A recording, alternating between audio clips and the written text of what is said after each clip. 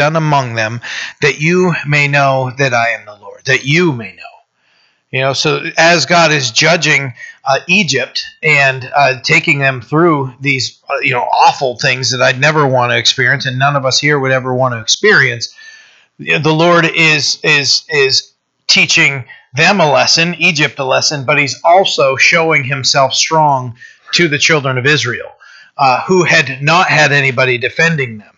And now they have God defending them and God taking care of their oppressors. So, God tells them to go into Pharaoh yet again. And God says that I've hardened his heart and the heart of his servants. So as we discussed before, the hard heart being further hardened for God's will to be revealed and accomplished. They were being judged for the oppression of Israel and for the murder that was committed against Israel. So if we don't know the context of what is said there, where it says God hardened their hearts, our faith can be totally led astray. Or somebody else's, before I understood everything that not that I understand everything that's in the scriptures. I mean, my goodness, what I know now, I pray the Lord just continues to reveal, and I know he will, but as we grow in our faith, we understand more, right? We know the word more, we understand more because of our experience, and God has showed himself strong. And what we're seeing here is that the Lord, yes, would harden him to carry out his judgments against Egypt, but also to show himself strong to Israel, to show himself strong to us. That Israel didn't have to do anything, that God fought their battles and won. All those things, all they had to do was trust him and be obedient. And we'll see that here as we continue through. So he says that I may show these signs of mine before him. Pharaoh needed to learn that he was not God, and he needed to learn that the Lord, the God of Israel, is God. He had been groomed his whole life and told that he was a son of the gods, which means he was a god himself. So, when you hear that, it'd be really hard for somebody who's being served all the time and being treated as a god to say, but I'm just a man, right? Because they get addicted to that worship. They get addicted to the service. They get addicted to the power and all these things that they have. So they start believing that. Have you ever been around somebody so much that when they tell a lie, they lie so much that they start believing their own lies? Maybe experience that in your life, and you're like, I don't know how they think this happened, because they know they fabricated that, but now they actually believe it. They get to that point. He was believing the lies that he was, a god himself, and because he had physical control of people. And how did he control them? By force, by intimidation.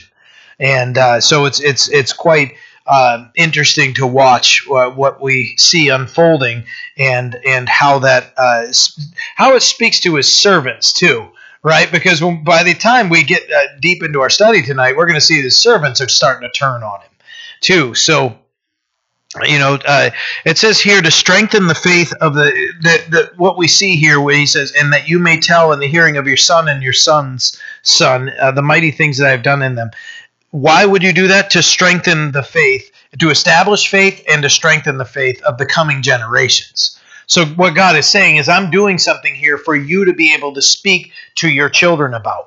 Now, if we've raised children in as Christians, we'll understand what this means, right? Because we've had the opportunity to say, hey, we go to church for these reasons. This is why I'm going to church. We can share this with coworkers, with family members, whatever it is, where we can say, I believe in God, and when I see what God did on behalf of his children, and using these types of examples, we're actually able to pass that along to them too. They can accept it or reject it, but we're passing it along as much as we can. So, but it's also speaking of responsibility from on Moses for him to make sure his family know what God did, to spread the word inside his home. It's one thing to come to church, but if we're leaving church and we're not discussing things, or we're not reinforcing what we learn in the Scripture in conversation and in examples. Now, we most likely, and some people do, but most likely people aren't sitting down and having a whole Bible study with their family at home. I say most likely, probably. I'll just say that. And that may not be, a full-on, okay, everybody sit down, open up to this, and we're going to do a Bible study through this. It can often be, like it says in the Scripture, as we're walking by the way, as we're just spending time together, and be like, hey, check out that dragonfly. Look at that thing. When you think of how complex the dragonfly is, and that militaries have tried to figure out, how does this thing fly like this? I mean, it's such an amazing, it's my favorite insect by far. You guys ever watch dragonflies and when it's turning into evening and they start eating bugs? Those things are all over the place, and they're up, down, left, right, backwards, forward. They can fly, just like they're crazy. What an incredible design, and be able to. Have you ever put your hand out and had a dragonfly land on it? It's so cool when that has happened, right? Or, if it lands on my shoulder or something, it's a little intimidating because you're like, is this thing going to bite a chunk out of my hand or anything? But if you can get over the weirdness of having a big bug on you, it is so cool to look at it in amazement, and look how God built that thing to fly perfectly, right? That wasn't, it was, don't get me started, but on, with evolution, how would something tell itself that it needs to change? That's stupid, right? If we could do that, why would we die? Right? Without all kinds of regeneration medication and all this stuff and everything, what we have within us is, when we're born, there's a time that we're going to come to our end because our body will fail us for one reason or another. But to consider, when if evolution was true and we can just will that things would happen, I can tell you now I'd have wings and I'd want to fly, right? Because that would be awesome, and we'd go, oh, that would, but what they're saying is over billions and trillions of years, okay, then why do we all have 10 fingers, 10 toes? I did know a kid in school that had 6 fingers on each side. That was pretty crazy. But just think of how complex we are, and to think of, like I said, the dragonfly. And for somebody to say that thing just became over billions of years or whatever, that thing is awesome. And that thing was made by a genius of a God. And I don't know what other word to use with that, but a genius of a God that said, you know what, I'm going to make this thing just a machine. And it's going around, and to watch that thing and have a conversation with somebody and be like, look at the design of this thing. Isn't God incredible? Just doing that is, just think of how effective that is. Rather than, okay, we're going to sit down, we're going to read 3 chapters today, and we're going to talk it, and your 5-year-old's looking at you like, what? But take those opportunities to teach about God. And say, God made this and God made that. Look at the stars, and oh well, hey, it's raining today. We must need rain. Rain's important. Just showing all these things and being able to describe those things. Just be able to share. God is saying that your son and your son's sons would know, that you can tell them about how great I am and how powerfully I delivered them and I worked on their behalf. And what you'd want is that for that to spark believing faith in Him in their hearts, that God fought for them, He defended them, and He delivered them, right? And He wants them to speak of the mighty things that He had done for them in Egypt, for Israel and against their oppressors. When you're looking at that verse there. Signs which God had done. God did these things. They weren't freakish things from nature, that there was some weird biological or environmental explanation like, oh, well, you got a bunch of wind, so here come all the locusts naturally. No, this was a plague, and we'll see as we get in there that this was most definitely orchestrated by the God of all creation. And He says that you may know that I am the Lord. Moses, his family, all of Israel, us this evening as we're studying here, because God did it for His children. We are adopted by God, and we are new creations in Him. He is our Father now, and we can look and go, God does this for us. That He would free us from what would oppress us, and He fights the battles for us. And He says, it says here, what God has done, is what He's pointing to. What God has done regarding their oppressors, and as I said, we can share with those around us, that we could share with family members, with friends, what God has done for us, that they might come to a belief and say, hey, I know, you may be skeptical or whatever, but I want to introduce you to the same God that delivered me from this sin, this lifestyle, whatever it is, and just speak of the victory that we have in Christ. Verse 3 says, so Moses and Aaron came in to Pharaoh and said to him, thus says the Lord God of the Hebrews, how long will you refuse to humble yourself before me? Let my people go that they may serve me. So clearly stating that the Lord, Yahweh, the God of the Hebrews, demands haven't changed. The demand was, let my people go. And over all these plagues, it hasn't changed. God hasn't compromised what He said what He expected. What God has expected is the same expectation here. So it's not like, hey, you've had a little rough and everything, so I'm just going to say, no, God is saying, let my people go and set them free. God meant business. And they might have hoped that they had weathered the worst of the storms that were coming, but unfortunately for them, the worst was yet to come. And God is addressing here the refusal in Pharaoh's heart to humble himself. He was accustomed, as we talked about, to being worshipped, and he's not accustomed to submitting himself to anyone. So where he believes himself to be a god, for him to submit himself to a God that's unknown, that's revealing himself mightily through these plagues, is still a tough thing for him that he can't do.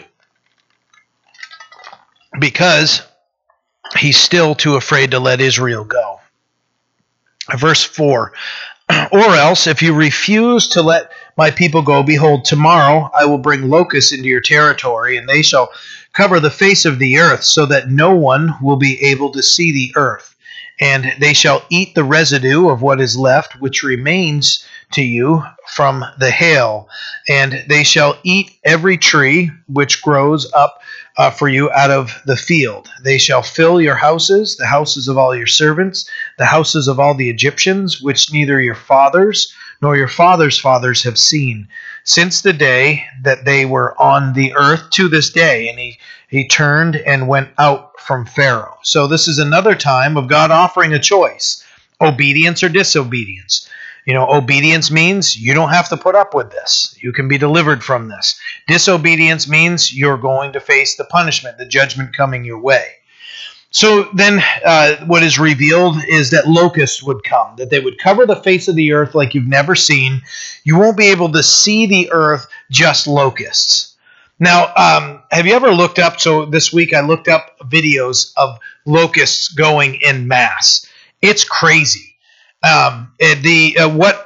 So as they go, you'll see people just like and they're covering their eyes or whatever, and they go with the wind wherever that wind is going, and as they're going, and they're swarmed all over. But you can see, like what I've seen on TV, you can see like as I'm watching these videos, you can see like, oh, there's the sky, there's all these things. This was a total blackout of locusts, right? Everywhere. And when locusts fly, they also make noise.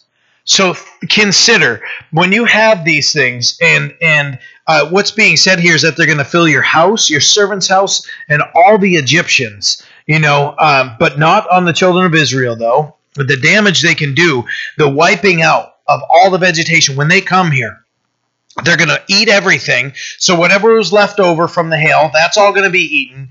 And like I said, they make this loud buzz while they're flying, and it would be deafening, even in the swarms that you can see, just so loud. But when you're considering that you can't even see just how many that might be, the ones that in just some research that I found is that a locust swarm can contain as many as 150 million locusts in a square mile. That's 150 million more than I care to be, being plagued by, right? 150 million of them in a square mile. That's a lot of locusts that are going to come into Egypt and plague them. And that's a very loud sound, and the sound is called stridulation, and it's when locusts rub one part of their body against another. So consider, you have innumerable amount of these things that are coming, so that it's even going to cover the face of the earth, so no one will be able to see the earth. Think of how loud that is, right? You ever notice, like we probably can't hear the light bulbs right now, but when I was in communication school, one of my instructors just had everybody be quiet. Now you can hear the buzz, right? But normally we don't hear that buzz. But if you have a bunch of lights, you start hearing it. Have you ever been to, ever watched these big lights for a football field get turned on? After a while, you don't even hear it anymore. Consider, you can't escape this innumerable amount of locusts flying everywhere. They're everywhere. You can't hear. You can't even see, and there's no escape from them. They're in your house. This is frightening to think of. There's already devastation in the land, and whatever's left is going to be taken out. The hail had taken everything else out. So the locusts are going to eat whatever residue is left, and every tree which grows in the field. Everything's going to be barren. It's going to be just stripped bare. So all of the plenty that they had enjoyed in Egypt, they had most certainly benefited. They had even had slaves working for them and taking care of and providing for them. And now it's going right to a barren land. And God had blessed them bountifully in the days of Joseph. And now this is what they've been reduced to. Now, if we're considering, as we've talked about, Egypt as a picture of sin, consider the how we've lived bountifully in our lives and how sin has stripped us bare, and those things that have happened in our lives when we've sought ourselves and the consequences that have come as a result of us being in rebellion to God's word and seeking our own will and living in sin. Look what it does. It leaves us bare. It's unfortunate that even when things are this bad, we'll still harden our heart instead of repenting. Now, some of us repented earlier, right? Some of us didn't have to. We're not as stiff-necked and hard-hearted as others. Others may be more stubborn about turning from our sin than others. And some people may be able to say, you know what, I got saved one day and that just appetite for that left. And then others, they've got to grind it out. God has to show them the weakness that they have. And he needs to show them that they need to completely rely upon him. Those specific people, those of us that need that reminder, this has to come out, that it would cause us to completely rely upon the Lord even more, because that's what we need. God ministers to us differently, right? If you think of, I can just think, Jen and I have 3 daughters at home. Each one of them such a complete different person. They have the same parents. They live in the same house. They ride in the same cars. They come to the same church. They're from the same town. But they're completely different. They learn differently. They act differently. There are all those things, right? So we need to, God works in each one of us individually. If we might get to a point of pride and frustration, right? Where we're like, well, I just did this and God delivered me here. Why can't everybody else be there? Consider smoking, okay? Think of smoking and how addictive nicotine is, right? I've heard some people say, my dad smoked for 40 years and quit cold turkey one day, done. How come you can't do that, right? The chemicals that are in that are so highly addictive, right? Some people can do it. Some people can't, right? We can't just say, well, this person did it, so everybody. Sometimes it's going to take more people just crying out. They have to get to a different point of brokenness over whatever they're dealing with. And God shows them in our brokenness, right? In our weakness that he is strong, And we might see that some might learn it quicker than others, but he wants us to let him do the work. Moses. So what's interesting here, if you back up, at the end of verse 6, it says, "And he turned and went out from Pharaoh." So Moses said what he needed to say, and he left. There's an important ministry lesson there, that when God tells us to do something, go do that or go say that and leave it at that. That's it. Sometimes we're led by God to say something, to deliver a message, to do something, to share something from the scriptures, and let other people process that. Say, hey, God has spoken to me. And you guys know, some people can get really weird with they just seem to have a revelation all the time, and they want to be the counselor for everybody. But you guys know the true, like a brother or sister walking up to you and saying, hey, God put you on my heart, and as I was praying for you, and I don't know where this came from other than to describe, I think the Lord wants me to share this with you, right? Then we can look at that, but that's it. We don't have to sit there and go, well, God shared that with you, so now you have to tell me everything. No, that's between them and God at that point. When the message is delivered or whatever is done, then that's between that person and God. And you just let them go. Don't get me wrong. It's not a bad thing to check in. Hey, how you doing? What has that resulted in and stuff like that. But they're not now accountable to us. They're accountable to the Lord. So, and we also don't want to discourage somebody. Like I said earlier, hey, didn't I tell you? I showed you the scripture. Doesn't it just make sense? Sometimes God's got to work it out of somebody, right? Sometimes it's not as easy as just picking up the Bible, reading it, and going, okay, that's it. Sometimes it's going to be a process. It's going to be hard, and we're going to have to learn to submit our will to God. That verse or, that passage, that chapter, that book, whatever, may be what that person needs or what we need, right? And we need to learn submission to God's will, right? Where here's the answer, and this is how you get there, right? So, God works it out. Our job is just to do what God tells us to do, move on, and let God's word do the work, right? We can't minister to anybody any better than the word of God can. So, verse 7, then Pharaoh's servants said to him, how long shall this man be a snare to us? Let the men go, that they may serve the Lord their God. Do you not know that Egypt is destroyed? So Pharaoh's servants have had it. They're tired of the plagues. Now they're contending with him. And so there's an internal fighting that's starting to take place here. They're starting to rebel against Pharaoh. Now this is a big deal because this could have meant the end of their lives. But what I'm led to believe is these servants are the ones that he would have called to do this. And they're all just saying, look, man, we're tired of frogs and lice and, flies and all this stuff. Why don't we just let this happen here? And, so now they're contending with him. And have you ever watched a sports team or been a part of a sports team when they start struggling and they start turning on each other? It's ugly, isn't it? When you see somebody, they're getting so frustrated, like, you need to do your job, and you're not, I'm doing what I can. You focus on that, and I'll focus on that. And it's internal, and they've already lost. That's it. There's no comeback that's going to happen at that point. They've fallen apart, and all they're thinking about is how mad they are, right?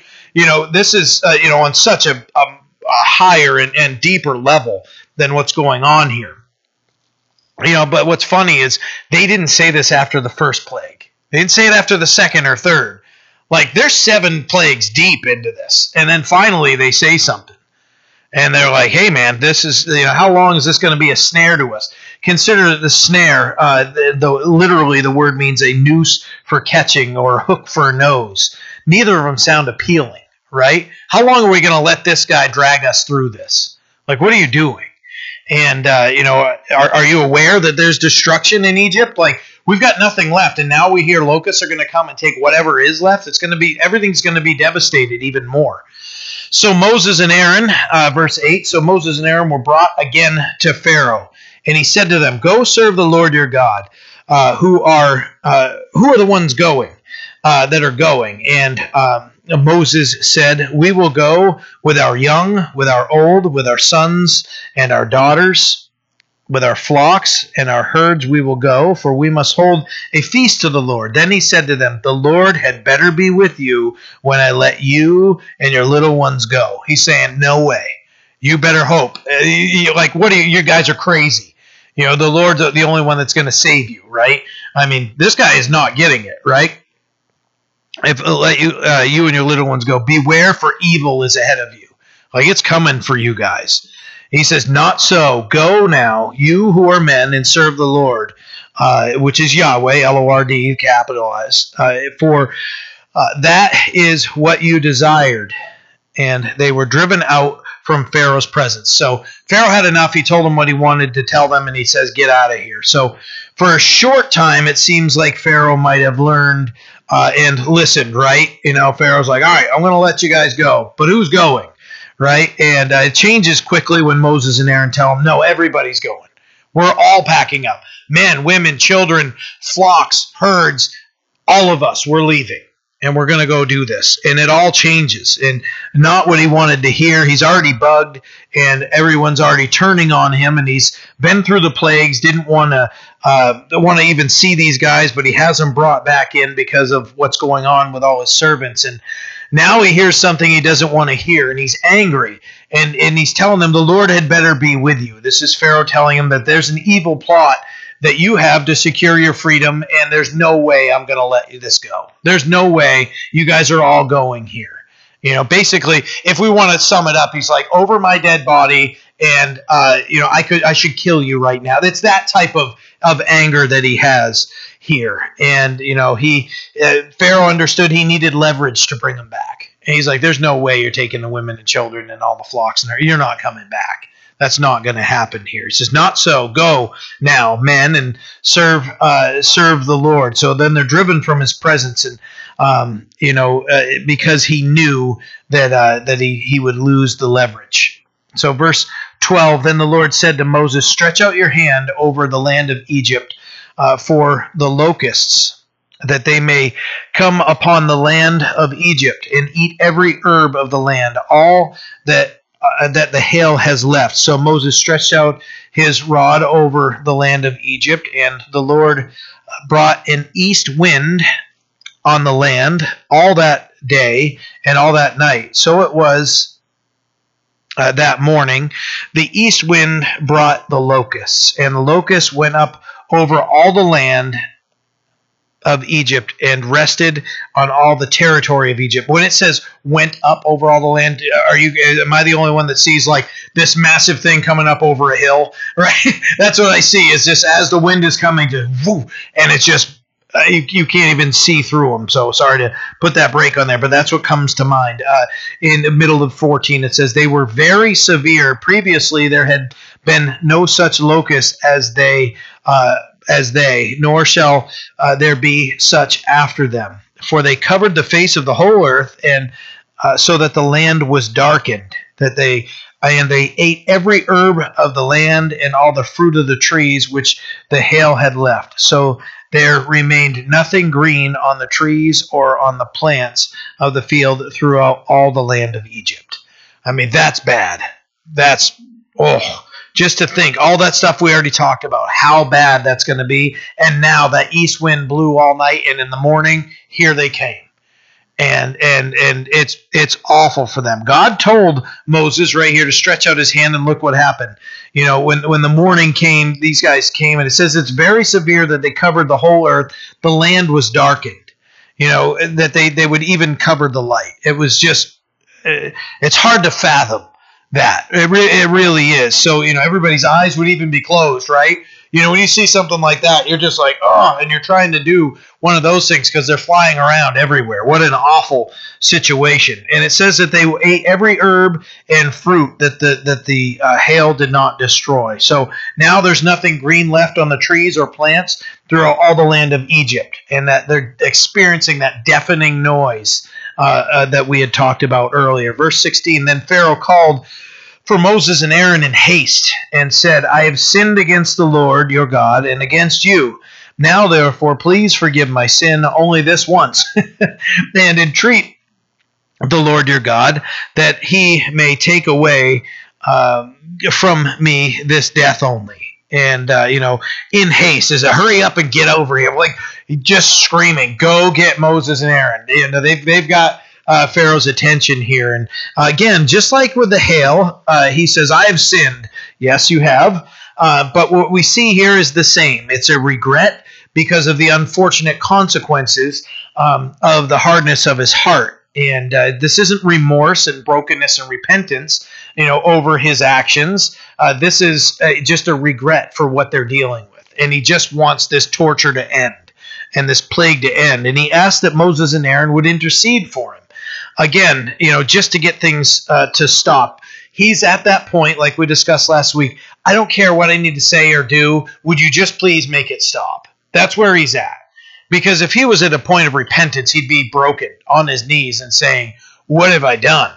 And crying out saying, I have sinned against the Lord. Lord, will you please forgive me? Change my heart. Make me new.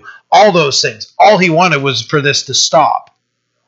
Moses and Aaron knew the game. They were aware of this. And, so this, when he's asking them to intercede for him, it's not because of a change of heart. It's literally that mindset. I'll do anything you ask until I get my desired result, and then I'm going right back. So verse 18, so he went out from Pharaoh and entreated the Lord, and the Lord turned a very strong west wind, which took the locust away and blew them into the Red Sea. There remained not one locust in all the territory of Egypt.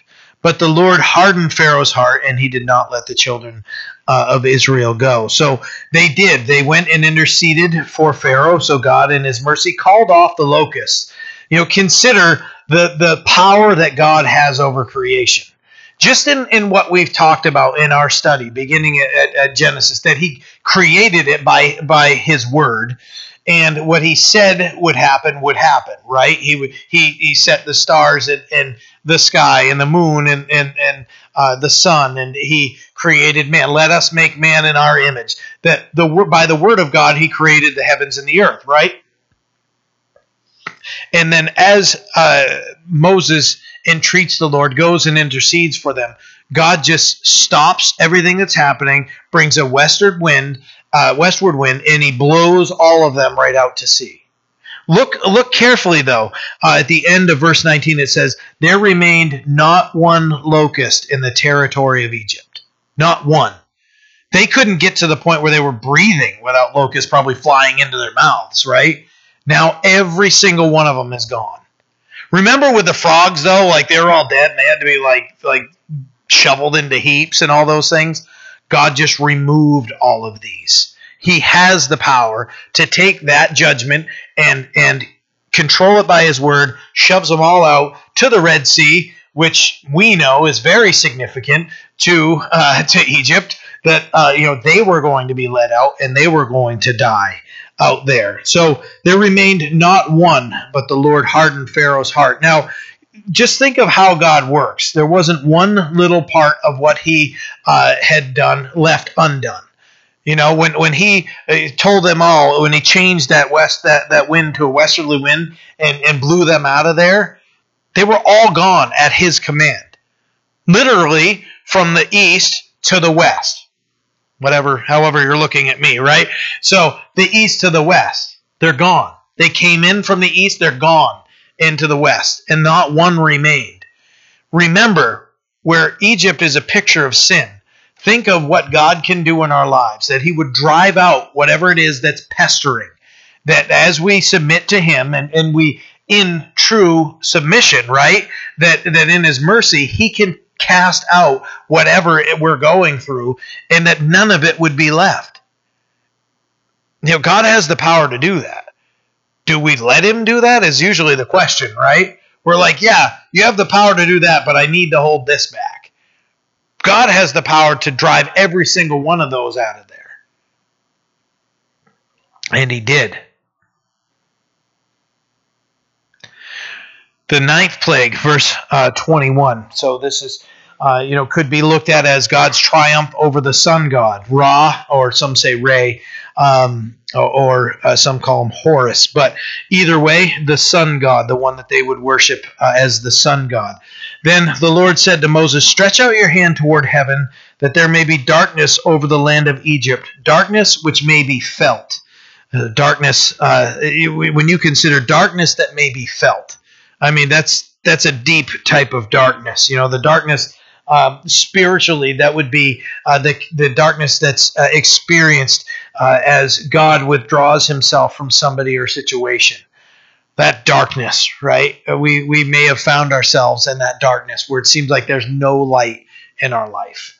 And God has left us to the barren darkness that we'd never want to experience ever for a long time, right? That should get our attention.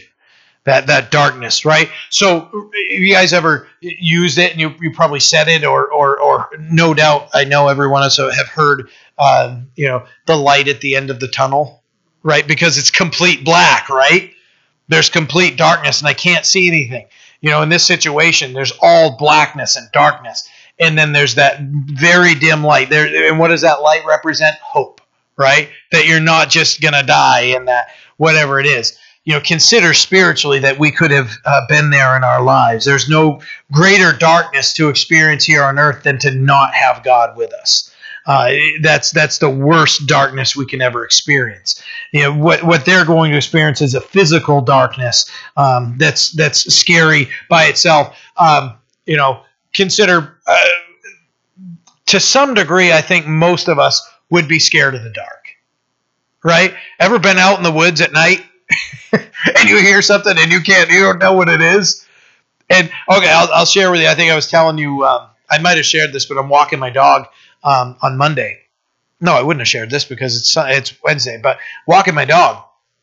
And as I'm walking, I see this deer run across the trail and, in front of us. And I'm like, oh, that's kind of cool. There's, this deer running across, and I've got to hold Coda back because he wants to go chase the deer.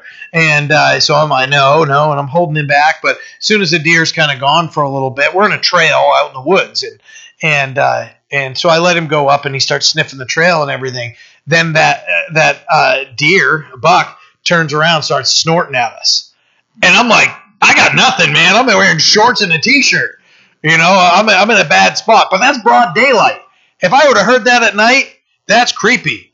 You hear Corey's ringtone at night with the pig squealing, you're running. You're gone, right? Things are scarier in the dark, right? It might be creepy to hear that ringtone right here, but you can look and go, okay, there's nothing over there. At night, you're going to run and you're going to hit your face on one of those poles, right? That's happened before with a youth group, and some kids run up, ping, and then we have cushions around those for that reason here. But that darkness, that darkness that can be just overwhelming. So Moses, verse 22 says, "So Moses stretched out his hand toward heaven, and there was a thick darkness in all the land of Egypt 3 days. They did not see one another, nor did anyone rise from his place for 3 days. But all the children of Israel had light in their dwellings." Can you imagine just being like, there's light somewhere over there, Just they're all in their dwellings, but maybe they open the window, is there anything?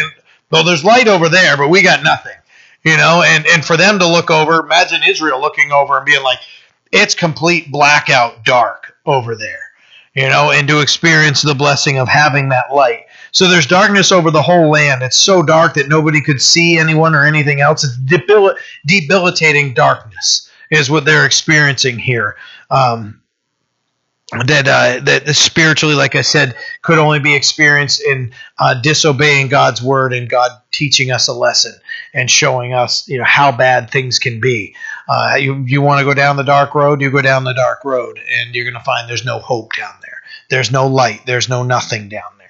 And so they experience this darkness that's just overwhelming. It's one of those. It's ever been so dark for you? You've been trying to do this, I can't see the hand in front of my face. Yeah, they experienced that for 3 full days and couldn't figure it out. So, but the Lord hardened Pharaoh's heart. I might sneeze. And he would not let them go. Then Pharaoh said to them, "Get away from me. Take heed to yourself and see my face no more." So here's a threat. Get away from me, watch yourself, and don't come near me anymore. That's what he's saying. I've had it with you guys. And for in the day you see my face, you shall die. So Moses said, you have spoken well. I will never see your face again.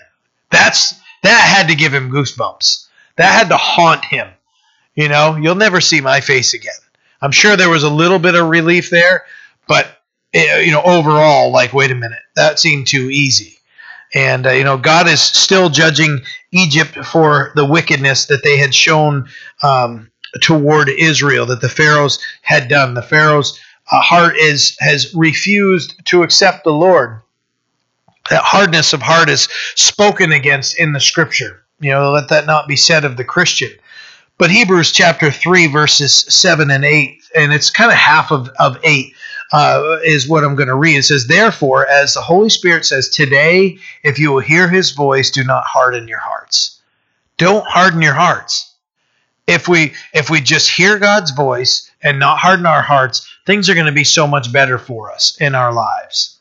That hardness of heart is where everything went wrong, or went extremely bad for Pharaoh.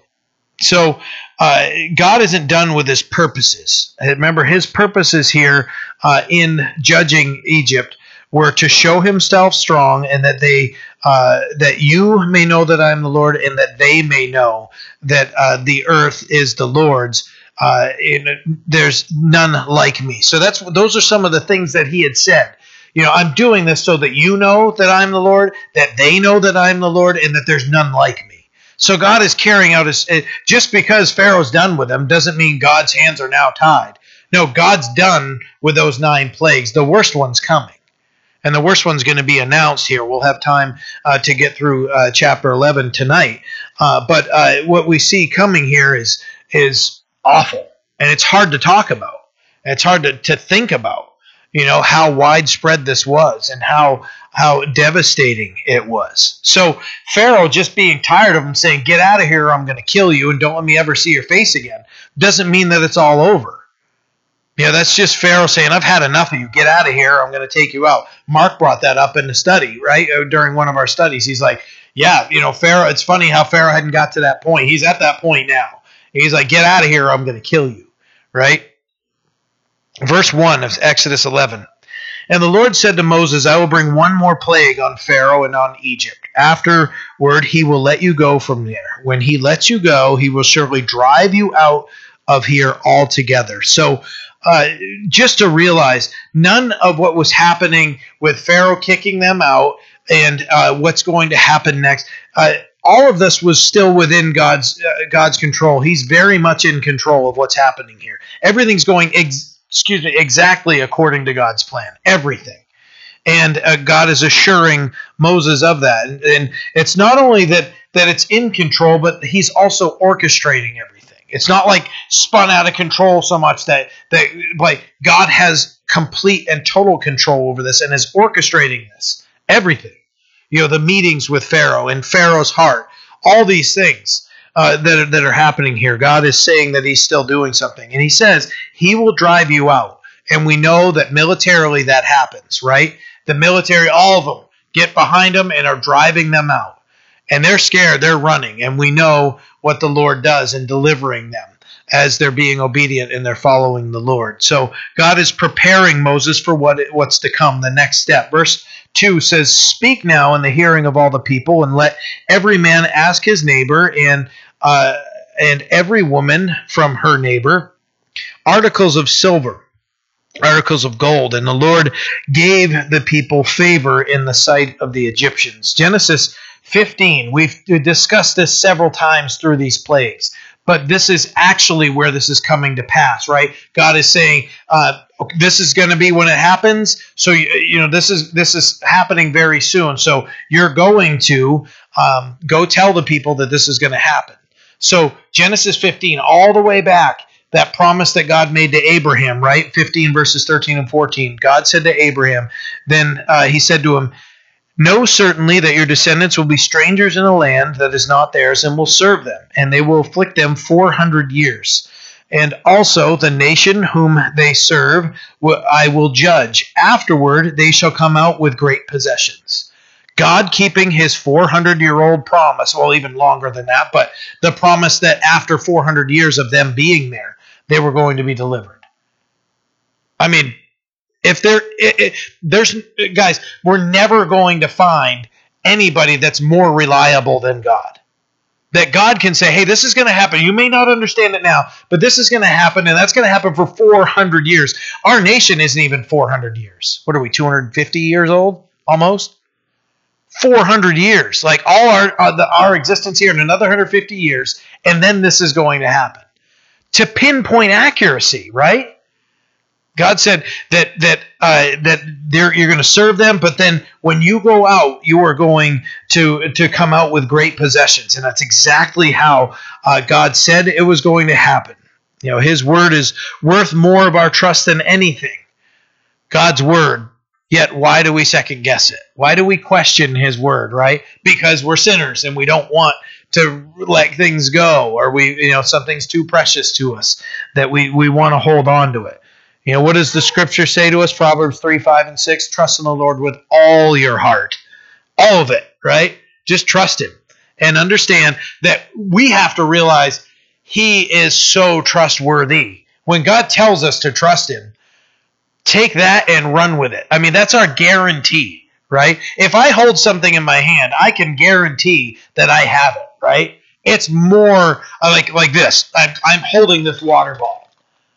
I'm 100% sure that I'm holding this.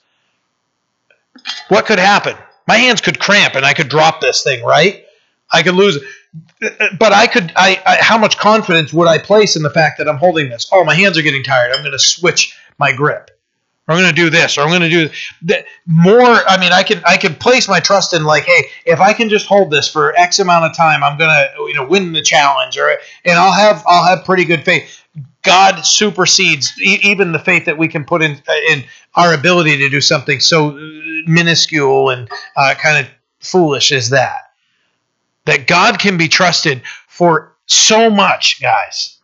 That God with pinpoint accuracy told him this is exactly what's going to happen. How many times do we look at the prophecies within the scriptures and see God with pinpoint accuracy nailing it every single time? There isn't one failure in God's prophecy. His ways are higher than ours, and His thoughts higher than ours. Now, God also told Moses in the beginning of all this,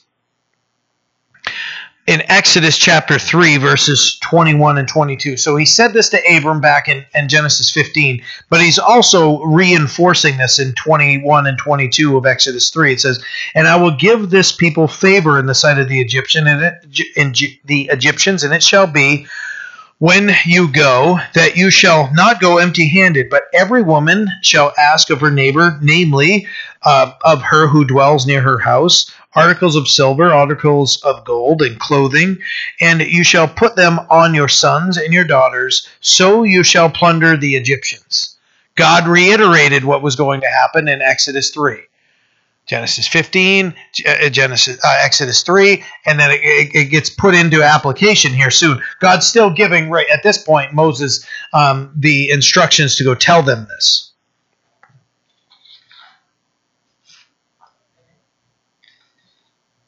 Guys, I skipped a whole page. I skipped verses 24 through 26, didn't I?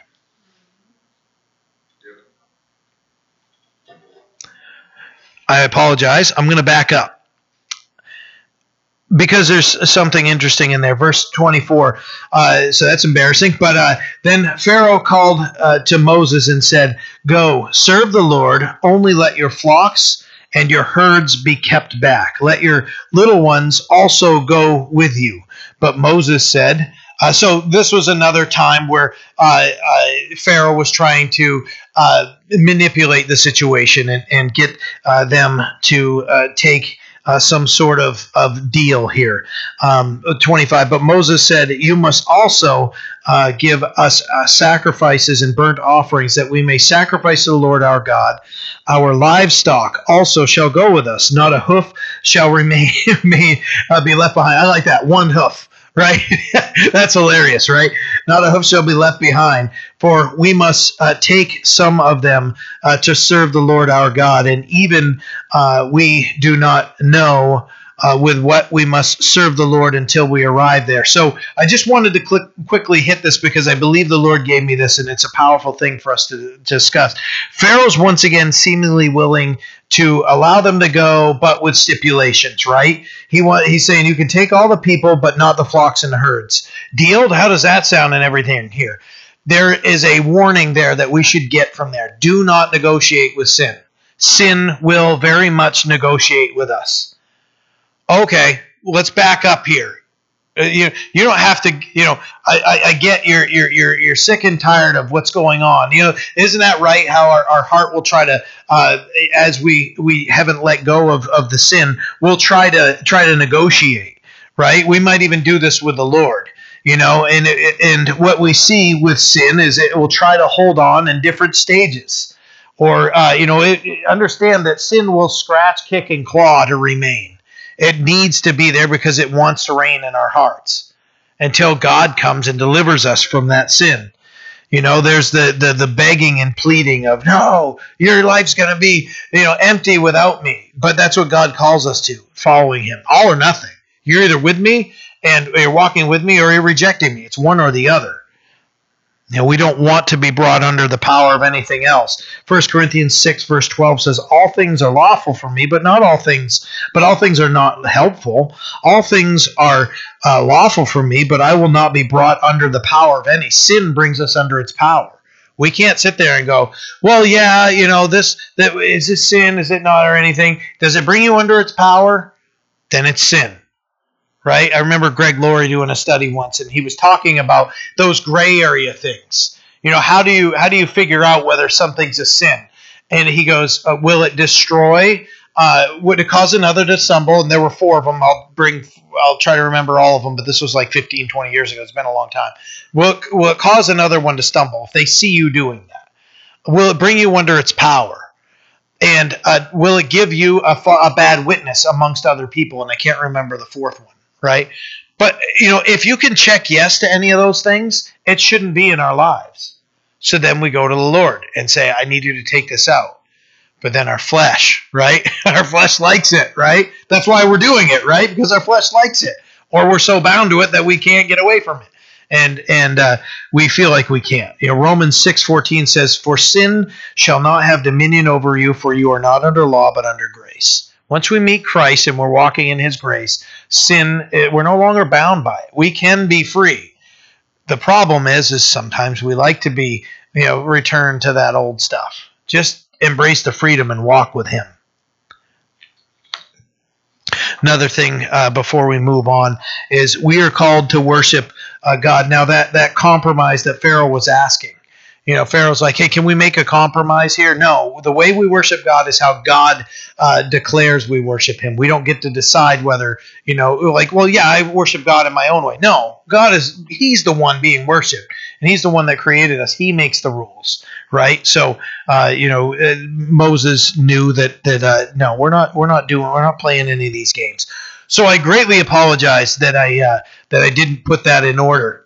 When I kind of got here, I looked right here, and I must have just grabbed the wrong page and put it here. But hopefully that doesn't take us too far off of where we're at. So if we can get back to Exodus 11 here for us to finish this out here, what we see is God announcing the plague that is to come here, and we understand that there was a plundering that was going to happen to provide for Israel for all of the slavery, because they weren't getting paid or anything like that. They're just getting taken advantage of. So God takes care of it for them, and he says, hey, go and I'm going to give you favor in their eyes, because they're just going to be like, yeah, whatever you want, here, take it, and then you can have it, right? The second half of verse 3 of Exodus 11 says, moreover, the man Moses was very great in the land of Egypt, in the sight of Pharaoh's servants and in the sight of the people. So the people knew who Moses was, who he was, and they didn't care about the magicians or Pharaoh as a great man or anything. They knew that Moses was, and they feared him. Like, if you knew somebody just did all these things, we're going to have some sort of fear on them, right? And so they knew who he was, and just remember what God said, that they would know that the earth was the Lord's and not Pharaoh's. Pharaoh has been brought to nothing, that all his people aren't fearing him anymore. They're all fearing Moses. Why? Because of what God did through Moses. So we know that Moses wouldn't have accepted any worship from them or anything. Verse 4. Then Moses said, thus says the Lord, about midnight I will go into the midst of Israel, and all the firstborn in the land of Egypt shall die, from the firstborn of Pharaoh who sits on his throne, even to the firstborn of the female servant who is behind the handmill, and all the firstborn of the animals. Then there shall be a great cry throughout all the land of Egypt, such as like it was not like it before, nor shall be like it again. So Moses is speaking to Pharaoh at this time. He's explaining it, because we're going to see here at some point that he walks out of Pharaoh's presence. So God told him what to say, and it doesn't just say that Moses went in and just said this to them, but the Lord is speaking to Moses, and then what we'll see here is that he's actually saying these things to Pharaoh also. So that there is going to be a sorrow beyond comprehension coming. The firstborn of all is going to die, and that's on its way. Why the firstborn? What's so significant? But if you consider what Israel has been through at the hands of Egypt, Exodus chapter 4 verse 22 says, then you shall say to Pharaoh, thus says the Lord, Israel is my son, my firstborn. Egypt tried to kill and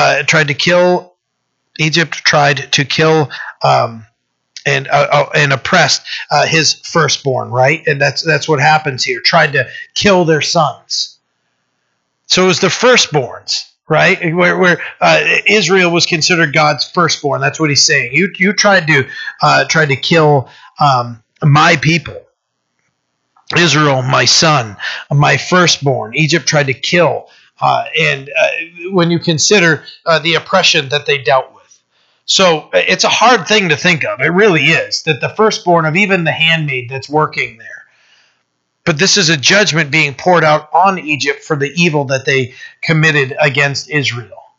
So this is something between anybody who might stumble at this and God. You can just say, well, just talk to God about it. But we know God already declared that this is a judgment being poured out on them. And what did they do? They murdered their babies, right? Or drowning their babies. That's awful. And this is God. They're having to pay the penalty of the sins against Israel. Verse 7. But against none of the children of Israel shall a dog move its tongue against a man or a beast, that you may know that the Lord does make a difference between the Egyptians and Israel. And all these your servants shall come down to me and bow down to me, saying, get out. And all of the people shall follow you. After that I will go out. Then he went out from Pharaoh in great anger.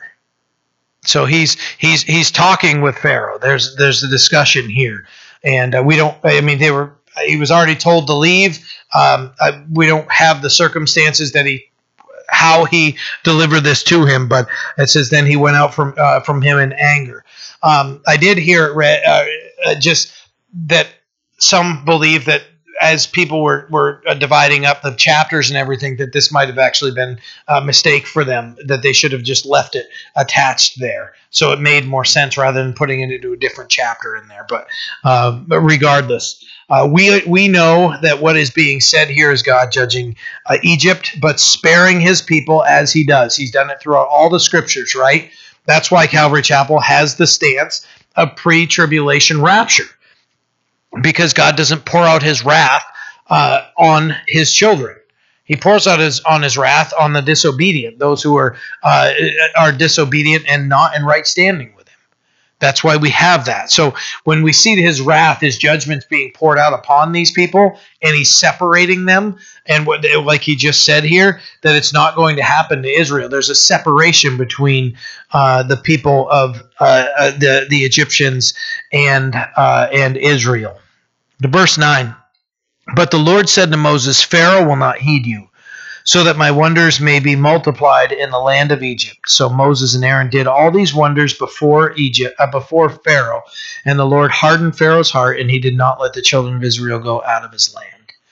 So getting into, I almost put this into next week's study, but next week is where this all starts. So I kind of wanted to get to, hey, this is where we're getting to next week. So what we've just covered is God judging Egypt. He's continuing to, and shows his triumph over Osiris and Ra, and the hardness of heart, that it's deadly to the soul. And God is preparing Israel for its exodus from Egypt. So, hey, you're going to go and you're going to get all these things. So God is starting to get the mindset to switch to, hey, the worst is coming. This is what your next orders are going to be. And he's also forewarning Egypt of what is going to come. Remember, God said, vengeance is mine. Right? So if there are battles, there are things that need to be taken care of. I encourage you, don't go try to and get in someone's face and go, see, he told you, ha ha. Right? We shouldn't rejoice in that. We should say, hey, we tried to talk about this, didn't we? And I tried to warn you about this. Would you turn to the Lord with me now instead of rubbing it in people's faces? Right? That's always a prideful thing that we shouldn't do. The Lord will repay. And God is just reminding them that his wonders would be multiplied in the land of Egypt as these things were all happening. So we covered a lot. I apologize that I kind of missed those verses, but we covered them. So we got a check mark there for chapter 9, or 10, whatever chapter, 10. So let's pray. Father, we are grateful for your word, and we pray that we would apply what we have, that we'd remember it, that we would grow from it, and that we would be obedient to you and learn. God, we want your blessings. We don't want your judgments or those harsh corrections, Lord. Help us to grow in our faith, that we wouldn't need them, but that we would just be obedient and follow you and trust you. In Jesus' name we pray. Amen.